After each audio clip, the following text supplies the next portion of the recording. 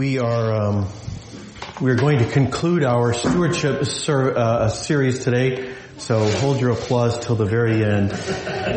We have been in a series talking about stewardship, and those of you who've been around a while know that oftentimes pastors use stewardship as a code for give money to the church. I'll save you the trouble of wondering, is he going to ask me to give to the church? Of course I am a pastor, right? So of course I want you to give to the church. But I want to talk about kind of where we've come from and finish it up today in a way that helps you understand why I'm asking you to give to the church. So we talked a couple of weeks ago, we began by talking about stewardship. That despite what pastors say, stewardship is a much bigger topic than giving money to the church. And it is the idea that everything we have belongs to God. That every single thing, our life experience as well as tangible things like our bank account and our car, all those things belong to God. And God has entrusted them to us to use the way God would if he were in your position. So to be with those things the way God is with his things. So that is the way we act as stewards, and the way that we do that is by being generous. And so God wants you to be generous. He's got more where that came from. He's not worried about your ROI.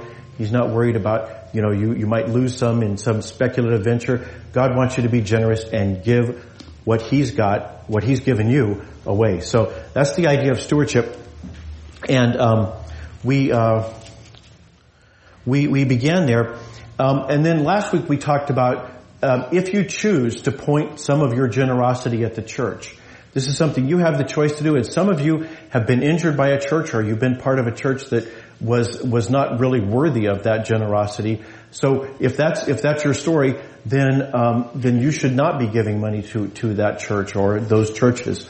But I want to talk about this church. I want to make it concrete. I want to talk about our church and what you do when you point your generosity at this church. So last week we talked about the first of two things you get. The first thing you get when you point your generosity at this church is you get this congregation. You get the congregation, which is all the people around you, and you get the facility we meet in, and you get the paid staff, people like me. So you get that. And what that provides is it provides a safe place where people can hear the good news that Jesus, that God loves them and sent Jesus to reconnect you to him. And you can hear that the first time, or maybe you can hear it the 100th time, because you need to hear it again. So you get the facility, you get the place where people hear the good news. You also get the congregation, where you get a chance to be encouraged instead of discouraged as you try to lean into what Jesus is teaching you, to actually put into practice the things that God makes promises about, and you can try them out and be encouraged by the people around you. So you get the congregation, and then you get the facilities that are part of it. But I said last week, you get something else when you contribute to support the church. You get the mission of the church. And what we saw last week, there's a quote from a 20th century theologian, Emil Brunner. He said the church exists by mission like a fire exists by burning. That it's that central to what a church is about. That if a church is not missional, then it's really not even a church. So that's the way he put it. I like a different analogy. Somebody once said, I don't know where I heard this, but the church is like the phrase, you've flown somewhere and they said, put your own oxygen mask on before assisting the people around you. The church is like the oxygen mask, and then assisting the people around you is like the mission of the church. So that's another picture that we see. So what I want to do is I want to talk about that. I want to talk about the mission of the church. What happens after you put on, this oxygen mask, this church, this congregation? What happens next? What do you do? How do you assist the people around you? So our reading today comes from one of Paul's letters, the letter that Paul wrote to the Ephesians. And we're going to pick it up in verse 10 of chapter 2. So Paul says, we are God's accomplishment, created in Christ Jesus to do good things. God planned for these good things to be the way we live our lives. So this is what God is doing. When we want to be part of God's mission, when we want to participate in the thing God is doing, this is what God is doing. God is creating a community of people, a family of people who do good things. And the way he does that is by taking people who maybe don't, or don't do them as much as they should or could. So God takes people and changes them so that they do good things. We are restored to our original purpose. God created us in Christ Jesus to do good things, and that fulfills God's plans that the good things we do would be the way we characteristically live our lives. So that's the big idea that Paul's talking about. What are we here for? What are you here for? What is the church trying to do? And then he kind of backs up a little bit and says, remember, you have benefited from this. So he's talking to a Gentile audience in Ephesus, and he says this. He says, remember that once you were Gentiles by physical descent. So he's talking to Gentiles, people who are not Jews, and they were called uncircumcised by Jews who are physically circumcised. So the people he's writing to are not part of the family of Abraham. They're not part of the tribe of Israel, the tribes of Israel. They're not Jews. And so he says, you were disconnected from God. He says, at that time, you were without Christ. You were aliens rather than citizens of Israel and strangers to the covenants of God's promise. So Israel had been chosen by God to be the instrument that he would bring salvation to the world. So they have a relationship with God. So Israel is in a different category than Gentiles. And Gentiles, he says, have now been brought close. He says, in this world you had no hope and no God. But now, thanks to Christ Jesus, you who were once so far away have been brought near by the blood of Christ. He says, this is what God is doing. God is at work in the world to bring people who were not part of his family into his family. It's like I told the children, God is collecting people. So he goes on, he talks a little bit about Jesus, and then he says, when Jesus came, he announced the good news of peace to you who were far away from God and those who are near. So he announces the same message of peace to people who are near and far. And he says, we both have access to the Father through Christ by the one Spirit. Jesus has reconnected us to God, that we are no longer alienated, we're no longer separated from God. He says, you're no longer strangers and aliens, rather you're fellow citizens with God's people, and you belong to God's household.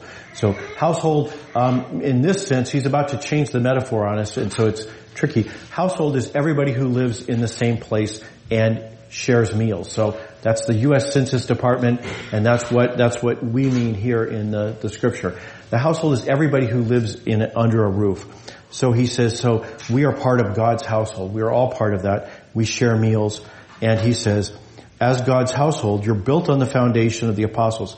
So now he's suddenly changed the metaphor. He's saying you're not the family that lives in the house. You are the house. He says, you built on the foundation of the apostles and prophets with Christ Jesus himself as the cornerstone. The whole building is joined together in him, and it grows up into a temple. Now, normally or often, Paul in his letters uses a different metaphor. He says we are the body of Christ, that Christ is the head, and we are the shoulders and the feet and the spleen and whatever other parts of the body we are. We are the body of Christ. That's a metaphor that Paul often uses. Here he says it's something different. We are a spiritual building, that we are the bricks, the blocks that are used to construct this building. And the reason for that is that God is building a temple to live in. And in the first century, everybody would have understood this language. The idea is that God, the temple, any temple, is the place where heaven meets earth. So God dwells in that spot. So it's the thin place where heaven connects with earth. And he says that this spiritual house, this temple, is that place where God connects with the earth. So we are the place where God is at work in the world, doing this thing that he is doing. What is he doing? He is creating people in Christ Jesus to do good things. So that is the picture. He says Christ is building you into a place where God lives by the Spirit, through the Spirit. So that is the big picture of what God is doing. And it's our story. If you're a Christian, if you have trusted Christ, you are included in this. So that's the picture of what we're up to and what we're trying to do. And the place where that connects with mission is the idea that a mission is something you're sent to do. The word mission literally means sent. There's a lot of words. You mechanical type people know about a transmission. It sends something through something else. there's a remission, you send something back. There's omissions, you forget to send something. So missions have to do with sending. So God is sending first Christ and now His church into the world. So that is the idea of mission. And we just heard why God is doing that. So the purpose of the mission is to be about the work of God. So that's what the mission's about. Now, why does God call us to do that? I mean, we know what He's trying to achieve, but why? And the answer is what I told the children. God is a collector. God collects people. Every so often I get a message from, I am presented by YouTube with an episode of Jay Leno's Garage. Has anyone seen Jay Leno's Garage? Okay, several of you have seen it. Okay, what's the deal with Jay Leno, all right? He used to host the Tonight Show. He got paid a lot. And what did he spend his money on? Cars. Lots and lots of cars, right? He's got, the best estimate I saw, the most recent estimate I saw, says he's got about 180 cars and about 160 motorcycles. And he stores them all in the Big Dog Garage, which is not actually a garage. It's a bunch of aircraft hangars at the Burbank airport. So that's how many cars he's got. And the reason is because he loves cars. He is a collector of cars. Earlier this year, you probably saw in the news, he was working on one of his cars and it caught fire and he was injured and he's better now, but he loves cars. He loves working on them. He loves polishing them. He loves driving around and talking to people in them. So Jay Leno loves cars. And God loves people. And the mission of the church is to help him grow his collection. So that's what the mission of the church is to help God grow or be the instrument whereby God grows his collection. And here's the thing, right? Imagine if you were a friend of Jay Leno's, right? And you called him up and he said, hey, you want to come over? If you like cars, you'd say sure. If it's the first time ever, you might say sure. But suppose it's the 30th time. What do you think he's going to ask you to come over and do, right? He's not going to say, let's go to the beach. He's going to say, let's go to my garage and let's look at cars. Let's tinker with cars. Let's get in a fire with cars. Let's polish fenders. Let's go for a drive in a car. If you don't like cars, you're probably not going to be friendly with Jay Leno, right? And so the idea of the mission is that people aren't naturally friendly. We aren't naturally friendly. We're not naturally like God. We aren't naturally in love with people except the ones who are lovable. Whereas God loves people generally. And so if you're going to spend eternity with God, if you're going to spend eternity in God's Big Dog Garage, then you better like cars, right? You better like the people that God collects. And the mission of the church is an opportunity to actually practice being the kind of people that Paul says we have become. That we have been created, but how do you know? Right? If you're kind of indifferent to people, they don't bother me, no skin off my nose one way or the other, then how do you know if you are becoming the kind of person who likes people, who likes to go spend time with Jay Leno in his garage, polishing fenders? So that's what we are trying to do. We're trying to find out if we really love what God loves, if we're the kind of people that God has made us into the kind of people who love what He loves. And this is why the Apostle James says, true devotion, if you want to worship God properly, true devotion, the kind that is pure and faultless before God the Father, is this, to care for orphans and widows and their difficulties and keep the world from contaminating us, to love what God loves. That's why the prophet Isaiah said that the way to worship God, the kind of worship that God likes, is when people cease to do evil and learn to do good. It's not enough to simply stop doing evil. Isaiah says, no, learn to do good, seek justice, rescue the oppressed, defend the orphan, and plead for the widow. So, it's why Paul says in Ephesians that we are God's accomplishment, created in Christ Jesus to do good things. Because we have this opportunity to find out can we really love the things that God loves? So, that is the idea of mission. And a church, we're talking about giving to the church, right? A church is a failure unless it promotes people to get up out of rooms like this and go love people. No matter how good the preaching is, no matter how good the music is, how exuberant the music is, the church is a failure if it is not helping people love what God loves, because that's preparing them for eternity.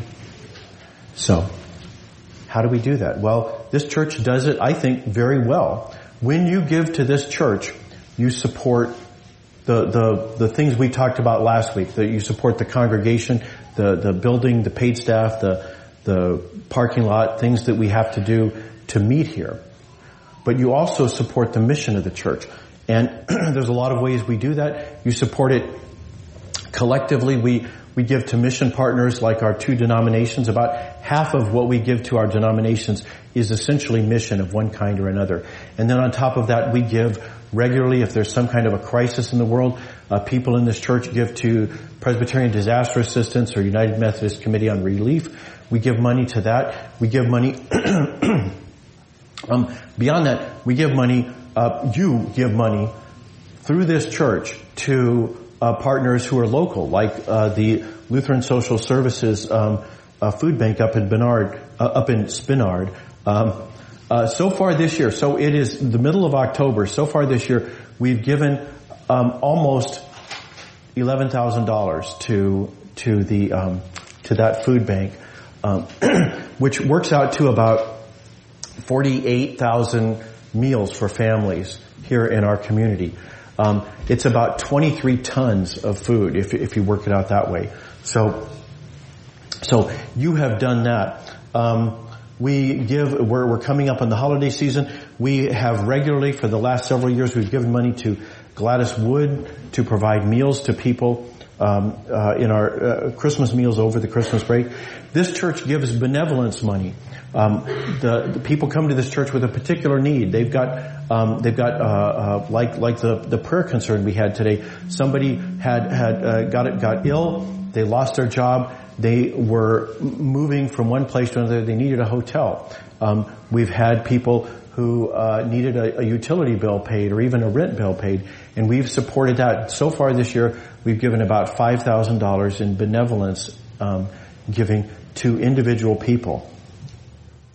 So those are some of the things you do when you give to the church. But the church also helps create opportunities for people to get up out of rooms like this and go love the people that God loves.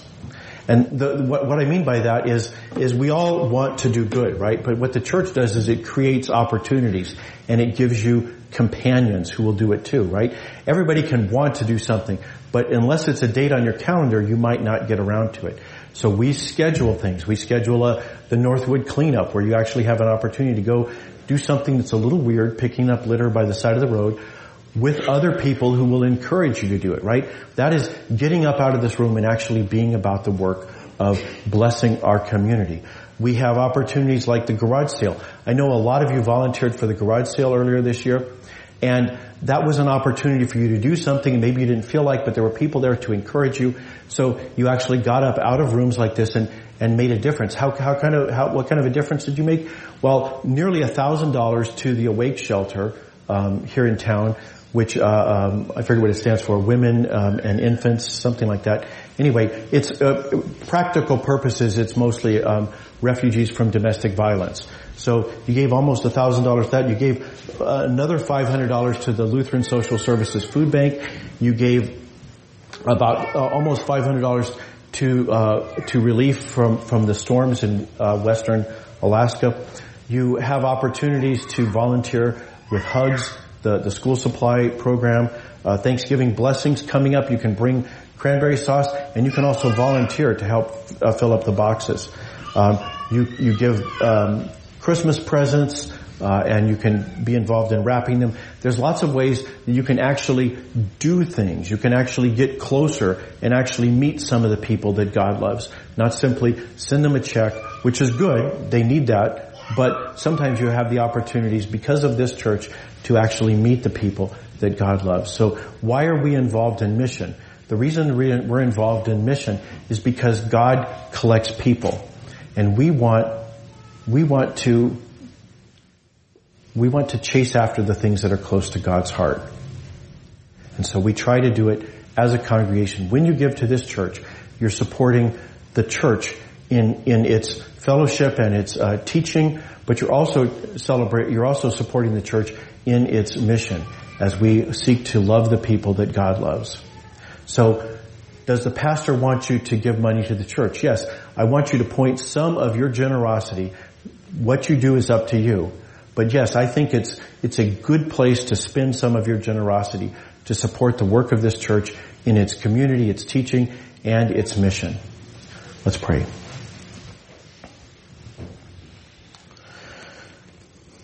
Heavenly Father, we were all once far off, but you brought us close in Christ. You connected us back to yourself, and you've given us His Holy Spirit now to guide us and direct us. So Lord, I pray for this church and its mission that we would be effective in loving the people that you love, and discovering by doing that we have actually become like you, like Jesus, that we love people who sometimes are not lovable. Help us, Lord, to trust that when we are generous in these ways, we are carrying out your will, and that you gave us these things so that we could be generous with them. We pray all this through Christ our Lord, and for His sake, amen.